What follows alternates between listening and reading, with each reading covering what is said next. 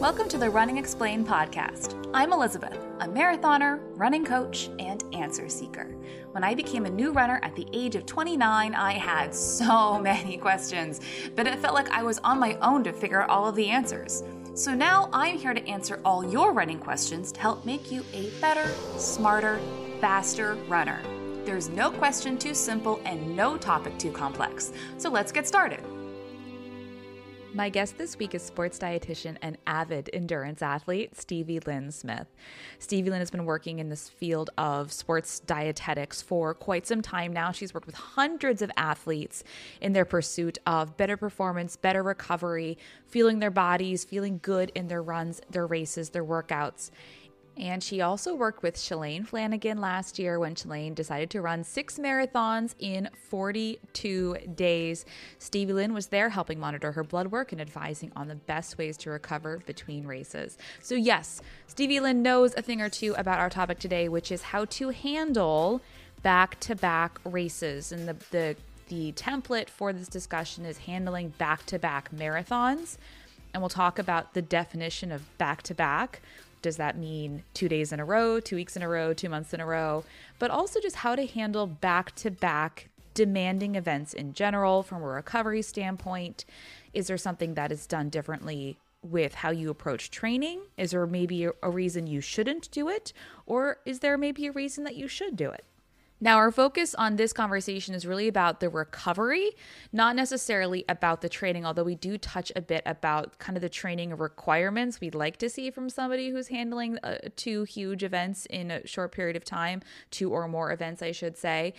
So if you are specifically trying to train for back-to-back events, that will be something that a coach like me or a member of my team can help you with. But here I think that you're going to learn a whole bunch from Stevie Lyn's recovery tips, how to handle the races that you've already signed up for beyond just the training. Stevie Lyn Smith, welcome to the show. Thanks so much for having me. I'm very excited to be here. I'm so excited to have this conversation with you specifically for reasons that will be revealed shortly. Before we get started and talking about our subject, our topic conversation today, go ahead and tell us about yourself. How did you become a runner, an athlete, and a sports dietitian? Yeah, so it's a very long story that I'll keep short, but I've been an athlete my entire life, but I grew up playing team sports. I guess the way I excelled as an athlete when I was younger was I was a lacrosse goalie. So I hated running.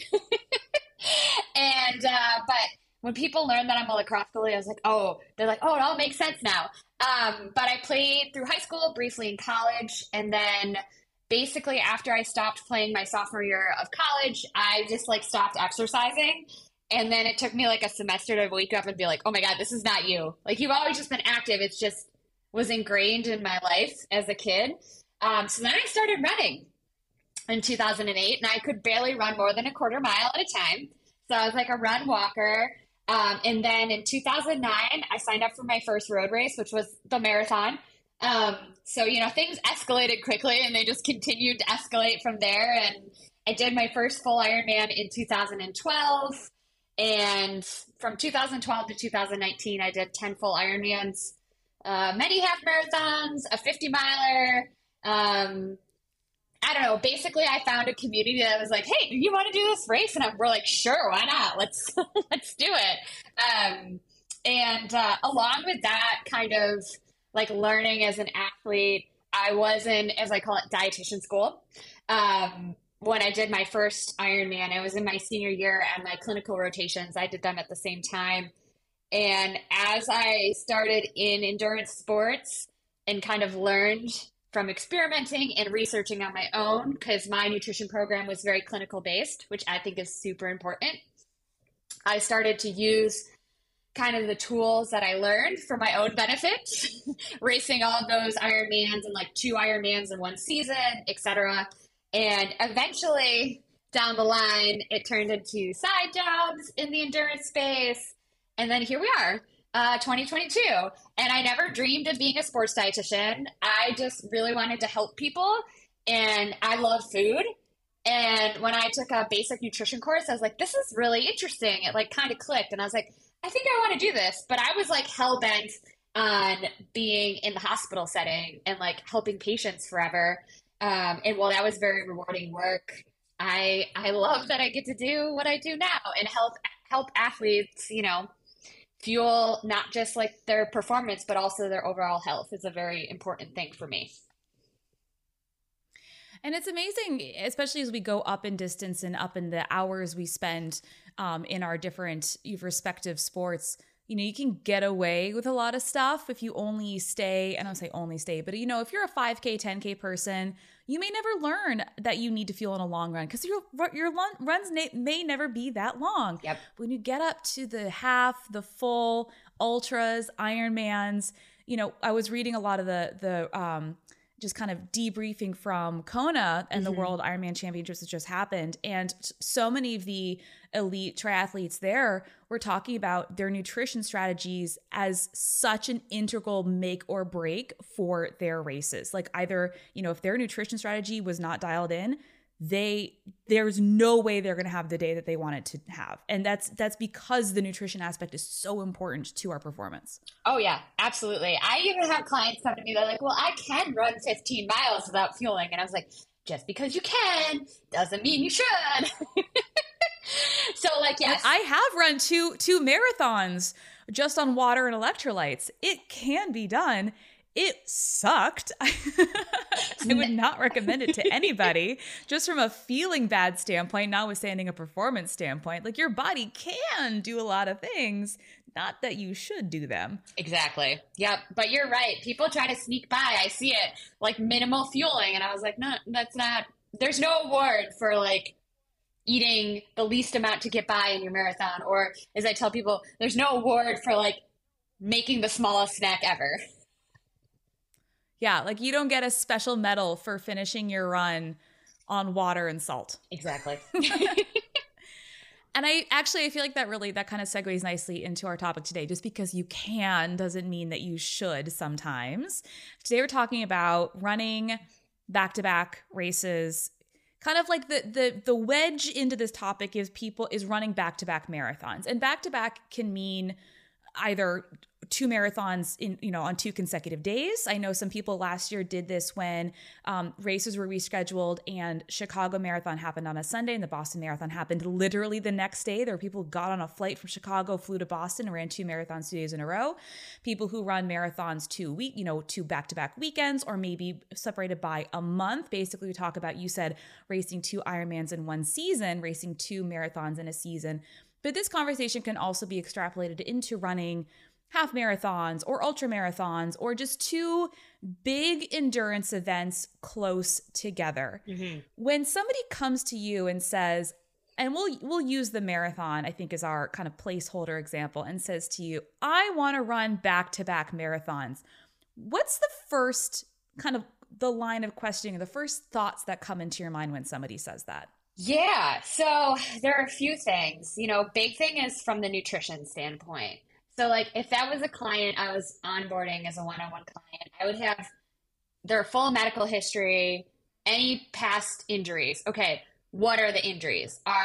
Is this person riddled with stress fractures or like tendonitis, or that person who ends each season with like, oh, well, it's like not that big of an injury, but like you're ending with a lot of aches and pains. I look at what they've done, like past for their training load and intensity and duration, and kind of get a handle on, okay, where's their durability at? Most of these people would also have like a running coach. So then there's great collaboration. But, I've been in endurance sports for, oh my God, over 10 years now. So like, I don't have a coaching certification, but I can kind of like pick out those signs of like, okay, how is their sleep? Do they have a lot of sleep disruptions? Are they getting good sleep? Because that's going to be mission critical in it. Also, of course, like the nutrition standpoint. Do they have their fueling down already? They don't. How much time do we have to this? What does their day-to-day look like? I love using blood work in my practice. So like, are you coming to me with a ferritin of 2 and like a B12 deficiency, vitamin D deficiency, like everything screaming, like, I do also functional hormone testing. Like, are your hormones, estrogens, androgens, et cetera, all out of balance? How's the cortisol response? So taking kind of like that 30,000 foot view and looking at all of those factors. And also, how are they feeling? Like, how does their body feel? What was the end of their last season? Did they actually take an off season, or did they just take 4 days off after their last, marathon event? So there's a lot of factors that come into play. And that's not to discourage, like, be a naysayer, be like, I don't believe in you. But for me, as an athlete, I forgot to mention I have rheumatoid arthritis. I was diagnosed in 2019, so it's changed my life as an athlete. So it's even more important to me than before to make sure that health is always coming first. And if I think someone's going to do something that will negatively impact their health at any point in that journey, I will strongly discourage it. Those people might not like what I have to say, but I will always put it out there straight. And I'm sure they could go find someone who would give them the answer that they want, but I'm not willing to sacrifice anyone's health before going into some of those big endeavors, for sure. Yeah, I cannot emphasize this and kind of like re-amplify what you're saying. Just because you can do something in the short term doesn't necessarily make it the right decision for you in the long term. I hate to see athletes come to me for, coaching or coaching consults. And basically they did this thing that broke them. They did so much in wherever they were coming from that they basically just broke themselves. Like sometimes literally with stress fractures, but they were just so burned out. And they say, I don't understand why I feel so bad. And I was like, because you raced 2 marathons and 3 half marathons in 6 months. Yeah. And then you didn't take time off. Yep. Yeah. And the mental. And you also weren't taking your easy days easy. Oh yeah. Well, we could have a whole podcast on that. Bring everybody else in. We could have a round table event session about that. But like, it's also the mental aspect too. People don't understand. Like, of course, I'm not always motivated to get up and do my workouts. I did a 10-kilometer open water swim this summer, and I don't have a swimming background. Like, I taught myself how to swim in 2010, and it was a grind some days. But it's something about, and you can learn this working with the right coach too, is like, okay, what if this is just like that normal, like it's dark out and I don't want to get out of bed and leave my dog to go to the pool? Or are we teetering towards burnout? And like one of those early signs and symptoms of overtraining syndrome is that mental fatigue. And that's where like that off season is so important to do that mental reset for athletes. And I see a lot of people with that, like, I got to be tough, mentality. And yeah, there is an amount of toughness in it, but it's learning like, okay, when to push and when to pull back too.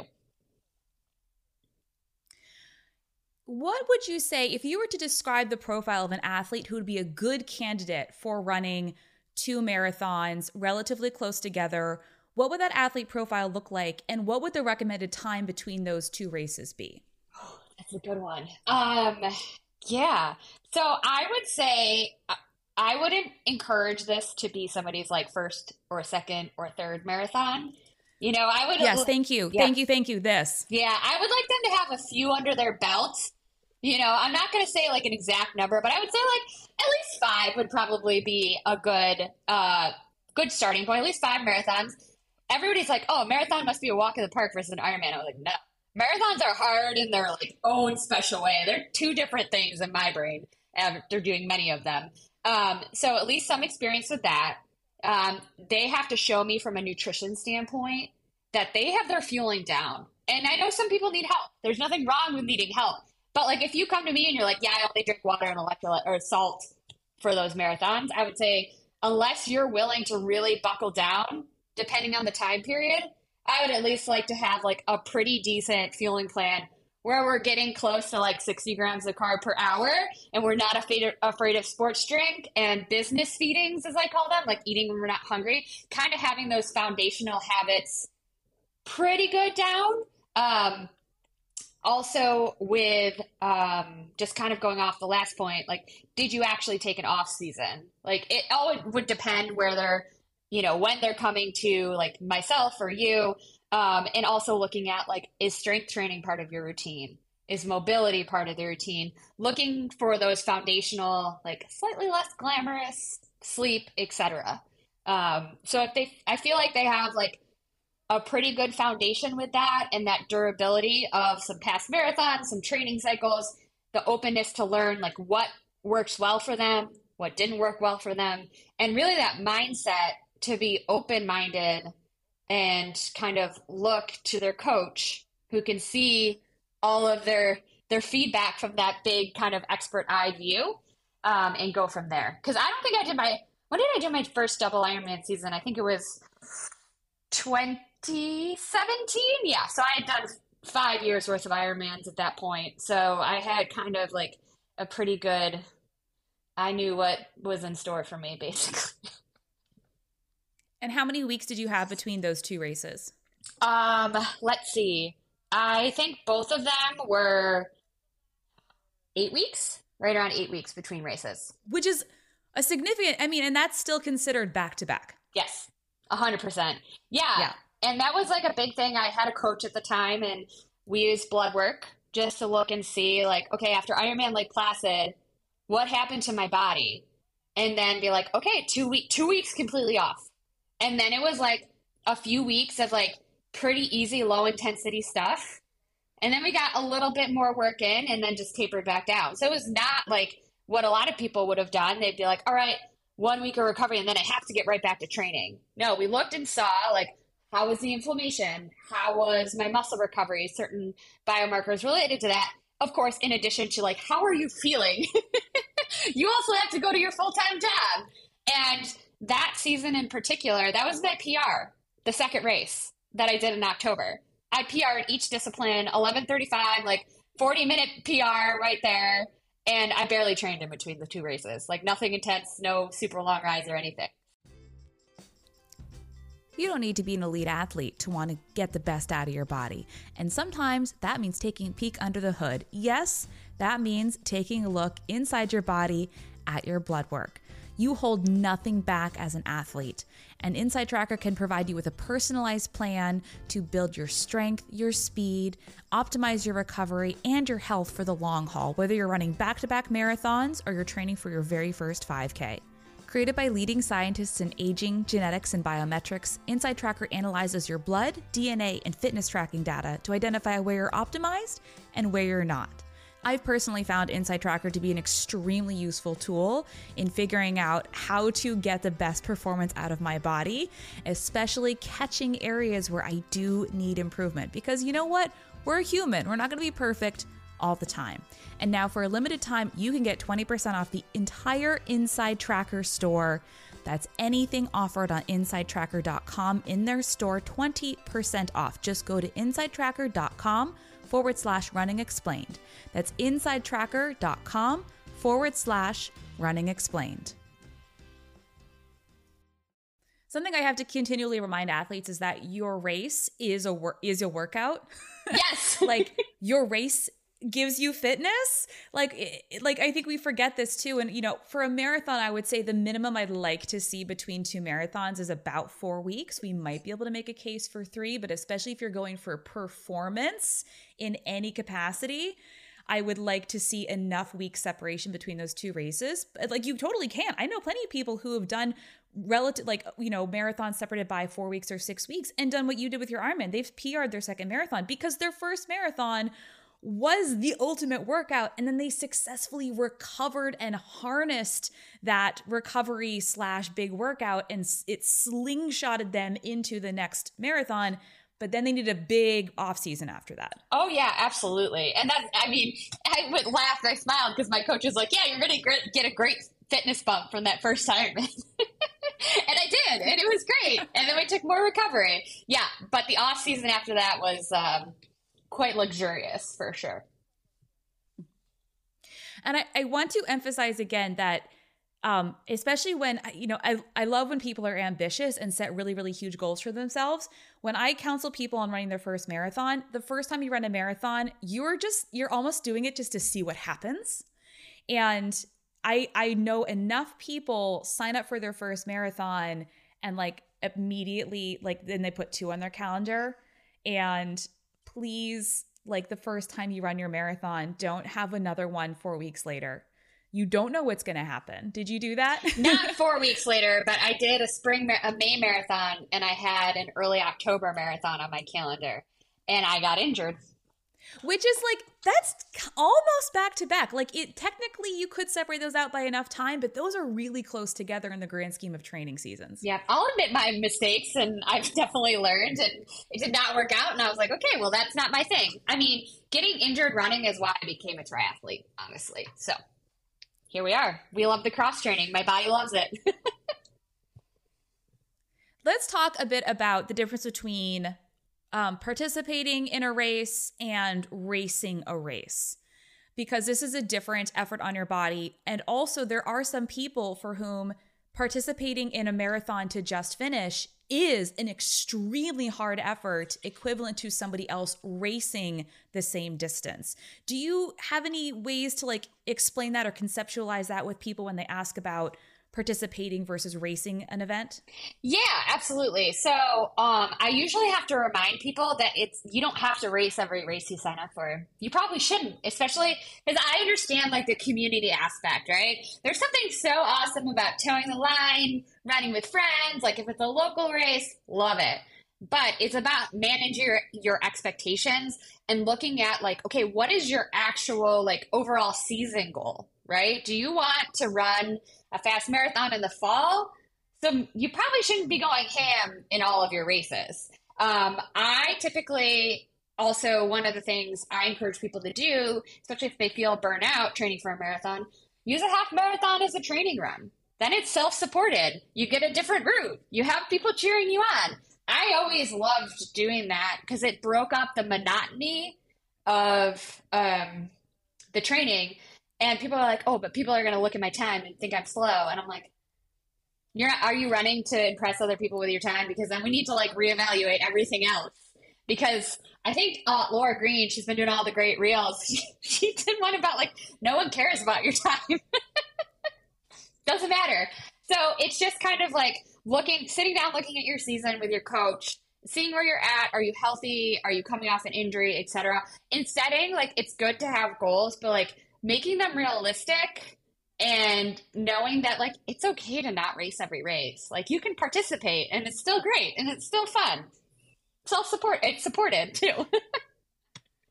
And the same thing with, I mean, especially if you're, depending on how close the two big races that you're trying to run together, you may not be capable of racing both of them. Like you might try to, but you might be still carrying a relatively high level of fatigue where you just cannot push yourself that hard. And so, it really depends on what your goal is. And, are you setting yourself up for success? If somebody came to me and they said, I want to run 2 marathons a week apart and I'm going to PR on both of them, I would say, okay, either you are a diamond in the rough that we're about to discover, or you are going to be really upset at the end of all of this. Yeah. And because we've decided to try to do something that is objectively for 99.999% of the population impossible to do.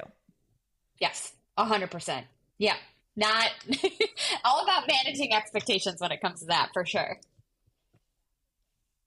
And we do. So this is why I said, I'm excited to talk to you specifically, because one of the kind of gold standards for people who run multiple marathons is what Shalane Flanagan did last year in running, 6 marathons? Yes. Back to back? Yep. And being the absolute boss that she is, destroying all of them. But you worked with her during this time. I did. Yeah, I worked with her throughout, getting a baseline at the start of Project Eclipse, as she called it, all the way through what were the world major marathons. So I did that as part of my role with Inside Tracker. So I timed out her blood tests when we were testing after the marathons, just to kind of be like, okay, how did her body respond to this? What do we need to tweak between all of these marathons that she's doing to make sure that she's recovering to her best of ability? Do we need to implement like more of a sleep protocol, recovery protocol? Because of course she had her whole team with her, like her physical therapist as well, and lots of hands helping her to like get in the car and like hydrate right away, refuel right away when she's leaving Chicago to go hop on that plane and run Boston. So we did end up doing, I believe we did 5 tests. Yep. So the first one was after she returned back from coaching the Olympics, because that's what she was doing before she started like really getting into Project Eclipse mode. So like crazy town. So yeah, so we did that, and the data was super interesting. Of course, I geeked out about it. But what was also interesting is how she said she felt and how that lined up with what her biomarkers were showing. I think that was the most interesting part, because she's like, after London, Berlin, she was like, she was not feeling great, basically. But after Chicago, Boston, she said she felt amazing the two back-to-back days. So just like those tiny changes that she made in between for her recovery, remarkable. And it is the recovery aspect. You take somebody like Shalane Flanagan, who's been running at an extraordinarily high level for a couple decades, who is, you mentioned this word durability a couple times, and to be an elite athlete, to run that kind of mileage and have the kind of career that somebody like her has had, you are genetically gifted in the durability category, which basically means your ability to absorb extraordinarily high levels of training stress and like just bounce back. And there are things you can do to support that, you know, with your recovery, with good training practices, but some of that's just innate. You either have it or you don't. That's 100% true. 100%. And yes, and certain biomarkers that we look at related to muscle breakdown and resiliency, etc., we tend to see that quicker bounce back in highly trained elite athletes. And that's exactly what we saw in Shalane's. Particularly like liver enzymes that are also found in the skeletal muscles, and creatine kinase, which is a pretty solid indicator of muscle breakdown, inflammation. We even saw after some of her, I can't remember exactly which ones, we saw like a drop in cortisol. I was like, how did your cortisol drop after running marathons? She is less stressed after a marathon. Right? Yeah. Wow. So it's very interesting, but I think it's a good point that, like, you know, some people are just built differently, and there's nothing wrong with you that you're not built that resilient. It's just like working with what you have and making yourself the best athlete with, you know, your genetics, your body. That's, you know, swimming makes me a better runner, so I've been swimming more. And that's that. And I love it. And it's great. So it's leaning into like what you enjoy, but also kind of what works for you and your body. So in terms of the recovery aspect of this, the first kind of the immediate aftermath of a big race is when that acute recovery window is open, and like you need to get some stuff into your mouth, into your body pretty immediately before that window slams shut, and you're already behind the 8 ball in terms of delaying your recovery. So if somebody in general, good practices for recovering from any huge event, whether you're planning on doing another one in a couple weeks or the next day or not, what should we be doing immediately after our big race? I'm talking like cross the finish line. What should we do to kickstart our recovery? Yeah, protein, carbs, fluids, as soon as you can. I know it's really, really hard at some of the races as to like what the offerings are. I mean, I always pack my scratch recovery drink. I'm also laughing because when I finished my 10K swim, my friend had my recovery drink like in the bottle ready for me to go. Like as soon as I finished, because I ran an 18-mile race the next day. So like, boom. I don't care if you're not hungry. I don't care if you're nauseous. That's where liquid nutrition is your friend. That's why I always have those recovery drinks on hand, because liquid nutrition is going to be the easiest for you to get down, for your body to start digesting, absorbing, and starting that recovery process. And you're also probably a little bit dehydrated because you might nauseous because you're slightly dehydrated. I said my sentence backwards. This is kind of weak it is. But so then when you have something like one of those recovery drinks, whatever brand tickles your fancy, you're starting that rehydration. And then it's just, if you're doing like back-to-back events or want to like really nail your recovery, it's a meal as soon as you can, right? Or if meals seem too large, small snacks, just starting to like get back on that frequency and replenishing those carbohydrates, protein, rehydrating. That's going to look a little bit different for everybody as to like what you can tolerate. but none of this, I'm not hungry, so I'm not eating for 3 hours thing. That doesn't fly. Business feedings, as I call them. They're not fun. I love that. Business feedings. Eat like it's your job. Exactly. Yep. And rehydrate, yes. Please. Electrolytes. And that, I mean, it almost is that simple. Like, as long as you are adequately refueling, rehydrating your body, that is the bulk of the recovery process. Kind of whatever comes next, just keep doing that. Yep. And whether you're racing the next day or the next weekend, even a couple weeks later, like, the recovery is how you get the most out of yourself in between those two events. Yeah. I mean, that swim run weekend I had, I was eating like 800 to 1,000 grams of carbs each of those days. Wasn't pretty, didn't love it, but like it got the job done. Won the 18-mile race, like had a great swim. I know. And it was great. And then just like another point on the recovery too afterwards is that people automatically think like, oh my God, okay, it's Monday after my marathon. I'm not going to exercise for hopefully at least a few days, if not a week. And they're like, well, now I need to restrict. They're like, oh, I'm not moving. I can't, I shouldn't, yada, yada, yada, all the excuses. But that's the most important week to really lean in. And usually by a day after, you usually start to have those hunger cues again. I mean, I think after an Ironman, it usually might be like a couple days for the hunger to hit, for your body to fully like recalibrate and be like, wait a minute, what's going on here? But your body needs energy to repair and recover, heal. So it's like no on the restriction of anything that week. If you're not hungry, still trying to eat something small, like every 2 to 3 hours. So you're giving your body the nutrients it needs for that recovery process. That's a big, big one. Same with rest days. Same with like your taper. You know, people always want to eat less, but it's definitely not the time to hold back. I just ran a marathon, and it's that, and I first of all, I have to say that this was really the first training cycle where this past year, I mean, I've done a lot of work on my nutrition, working with a dietitian, and my recovery has never been better.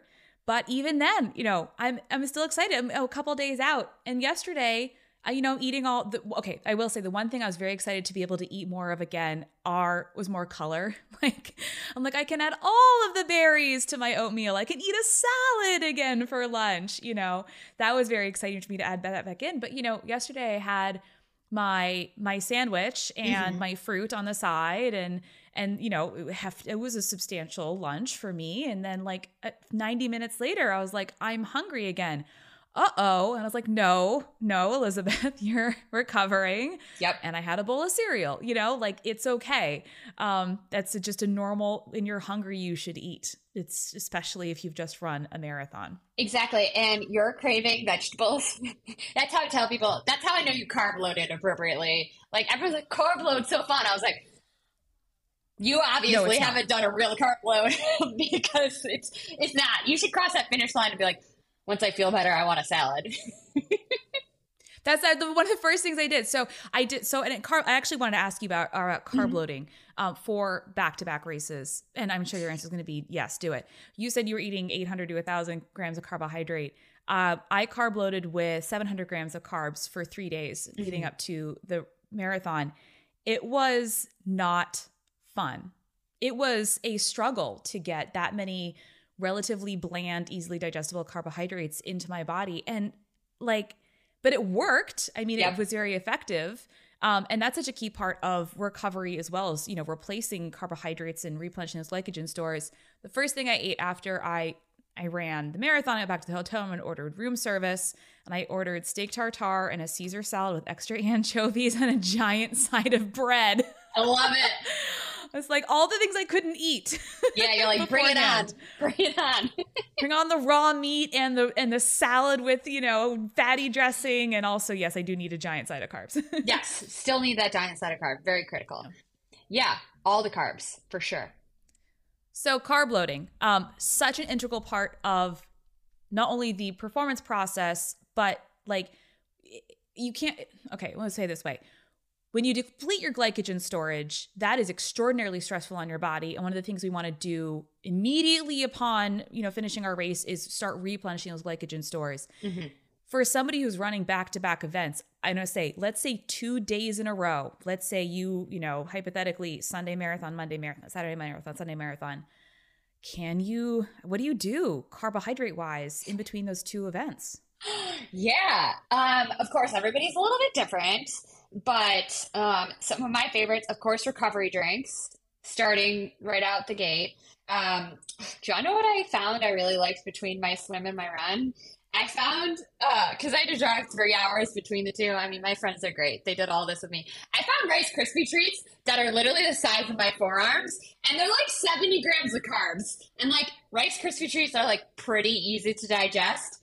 I don't know if it hit like my fat, typically I tell people like under 10 grams of fat per like whatever thing, but it worked great for me. I love that.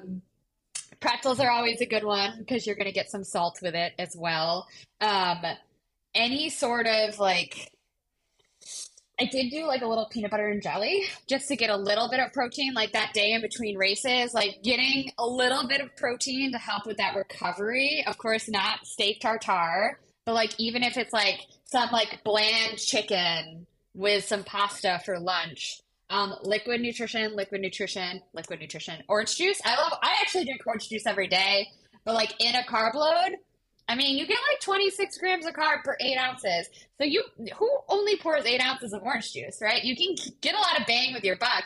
And Starbucks has those little orange juice drinks too. Like if you're on the road, like the orange juice drinks and the Rice Krispies are some of my go-tos as well. Dates are always a good one. Obviously, don't go too hard on it. Graham crackers, bagels.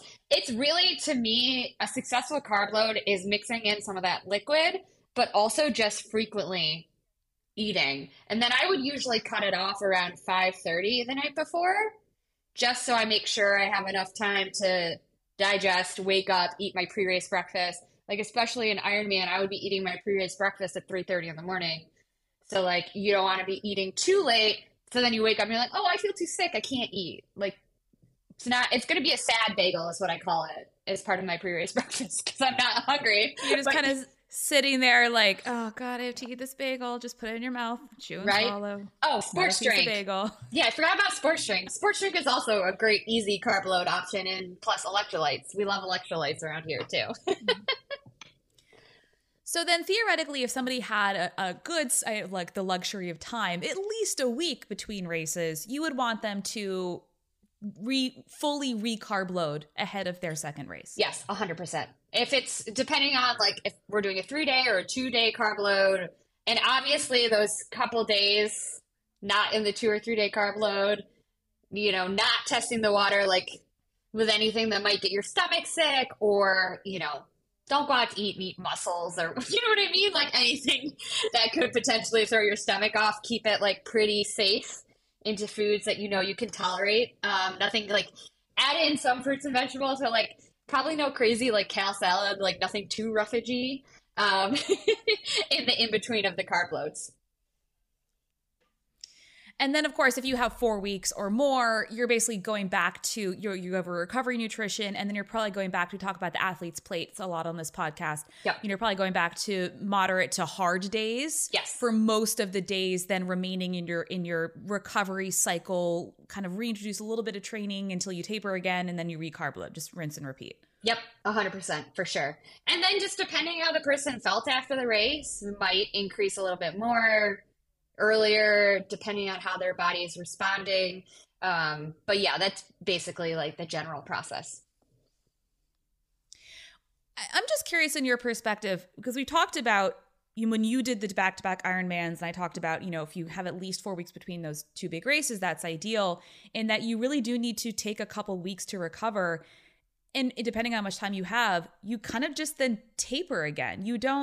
You cannot return to, and I've seen people do this, they're like, oh, I'll just take a week off and then I'll just return to peak weeks of my training. And I'm like, you can't do that. You need less than that. You've already just done this giant thing. You've trained the whole training cycle. You raced your giant race. You don't then need to return to your 65-mile week before you taper for your next race. It actually might be detrimental to reintroduce that much training in between the two events that you're trying to do. Yeah, 100% for sure.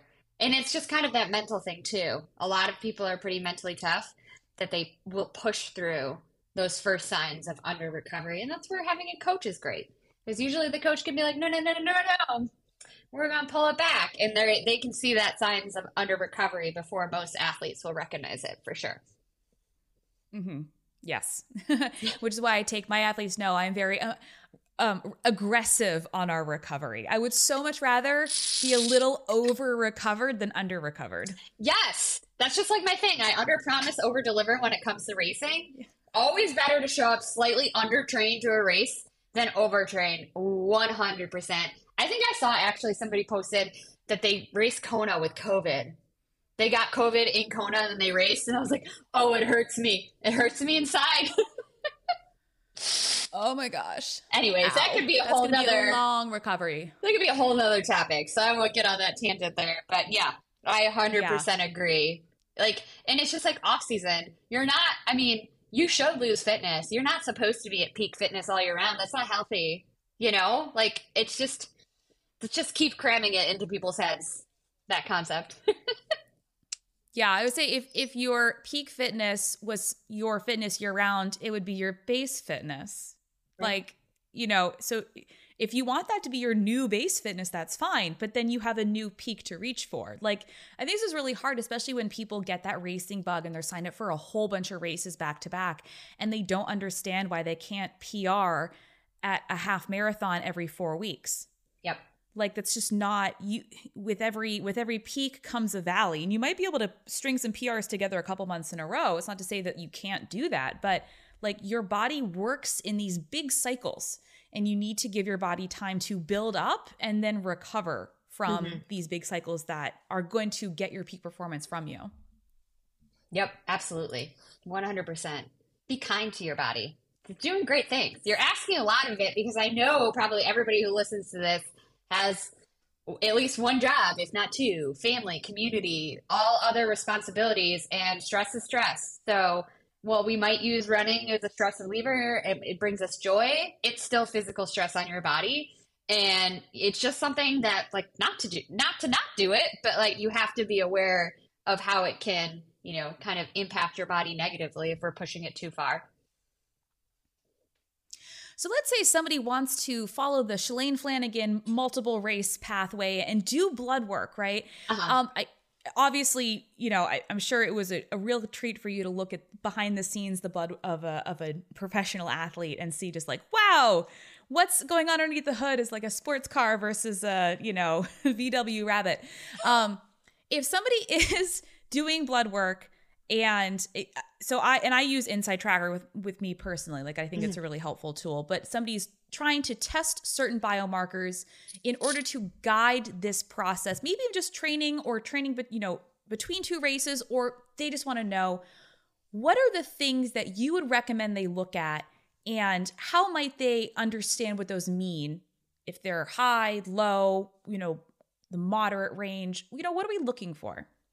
Yeah, so some of the big things looking for are, I know I mentioned liver enzymes, ALT and AST, also found in the skeletal muscle and can be indicative of that muscle breakdown.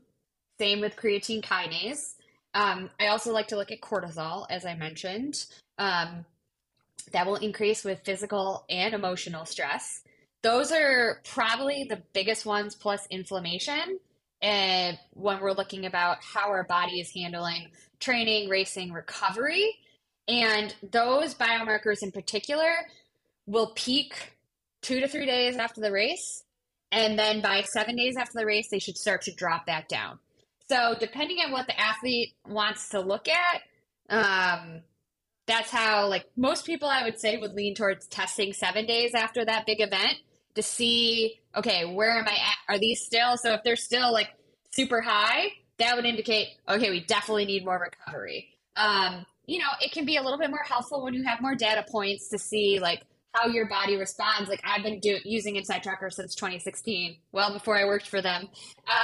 So I have all the data points of like, okay, we would expect ALT, you know, those markers to kind of go up during your peak time, but then recover with your recovery. So kind of looking to see how your body responds to different loads, and then using that to be like, okay, cortisol was high, but I had high training load, high work stress, wasn't sleeping. So like kind of looking at like cortisol inflammation and seeing like, oh, if your inflammation markers were high and you got injured during that run, there we go. We got to let the injury heal. Or we have to address where the stress is coming from.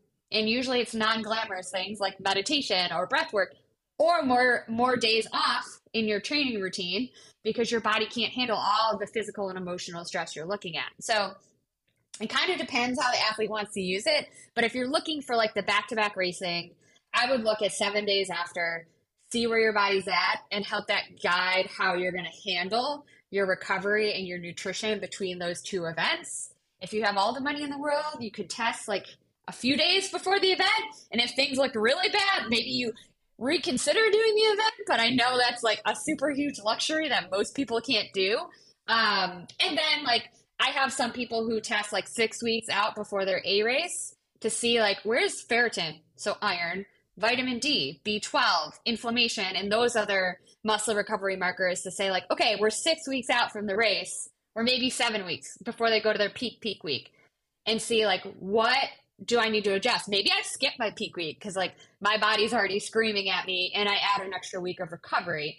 Or, oh shoot, my ferritin dipped. I'm going to really focus on ferritin because I have 6 weeks, and while you're not going to probably do like a huge jump in your ferritin, you can at least focus on it, build it up going into the race, and set yourself up for a better race, depending on where those markers fall.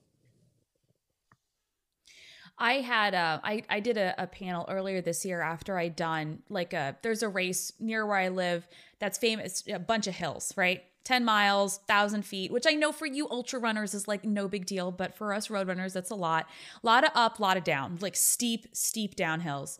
And it was just in my training, and I ran this race, and I, ran it hard, and I had some pretty significant soreness in my quads from all the eccentric contractions and that downhill running. And I didn't even think about it. And a couple of days later, I got my blood work done, and my creatine kinase came back like sky high.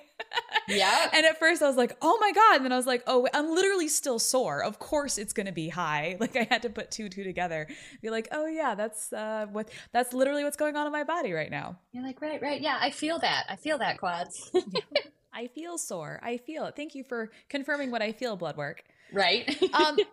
So that's really interesting what you say about the regular biomarkers, because I think that we, the other stuff, the inflammation markers in the liver enzymes and the creatine kinase, like that's interesting. Mm-hmm. I wouldn't necessarily call that essential information though, unlike something like ferritin and vitamin D, vitamin B. Like those are essential markers that you need to know. And, first thing when I work with an athlete and they tell me, we're kind of going through, they're like, something just doesn't feel right, this, that, the other. I'm like, well, when was the last time you got your blood work done? Mm-hmm. And I've had a number of athletes come back and say, oh yeah, no, my ferritin was in the toilet. Yeah. 100%. I mean, it depending on the athlete, how experienced they are, and like just how in tune you are with your body.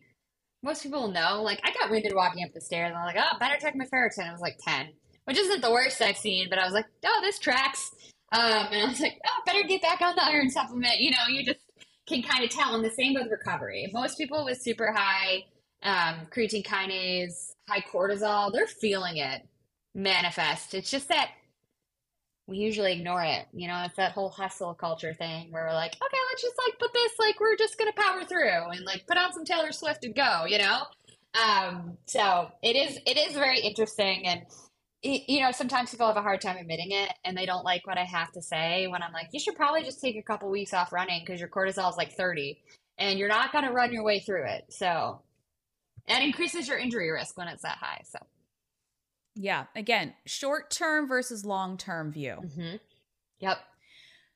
So something I want to ask you about, in your professional opinion, is that whenever I talk about the importance of recovering from your big race, and maybe back-to-back races aren't a great idea for every runner, like very gently just being a normal coach who's trying to prevent you from getting injured, people always chime in and say, but what about insert professional insane endurance athlete here, like the Iron Cowboy who does like 100 Ironmans back to back, or even somebody like Scott Jurek or Shan Riggs running across America, like these significant ultra endurance events. Mm-hmm. And they say, well, what about them? And my response is always, okay, just because they can do this, does that mean that you shouldn't recover from your marathon? Like, these are two completely different discussions.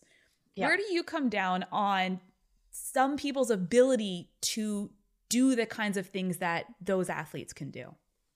Yeah, and it's just kind of like, it goes back to like, just because it's an idea that you can doesn't mean that you should. Like I said, I kind of have a lot of criteria before I would encourage somebody to do that. And I can tell you those people, like kind of like you were saying with Shalane, like genetically, they're probably just in a different place than you and I. And there's nothing wrong with that. But also, I think one way is really having a serious conversation about like the work that it involves. And like, you can't get to even thinking about that if you're not recovering right now. And unfortunately, I feel like sometimes this is a lesson that a lot of runners have to learn themselves. It's kind of like touching the hot stove. Like if you're running yourself into the ground all the time, it's like everybody is different, right? The rise of individualized run coaching and nutrition coaching is like a big theme. So it's more of just being like, hey, let's just look and see where you're at and your body's at and your running's at, blood work, nutrition, etc. And then let's come up with some goals based around what might fit you best. Because at the end of the day, too, this is fun. This is a hobby. None of us are getting paid to run or exercise for very long periods of time. So, like, of course, all of the training isn't going to be fun. But it's also remembering that, like, this should be a thing that fits into your lifestyle versus becoming your life.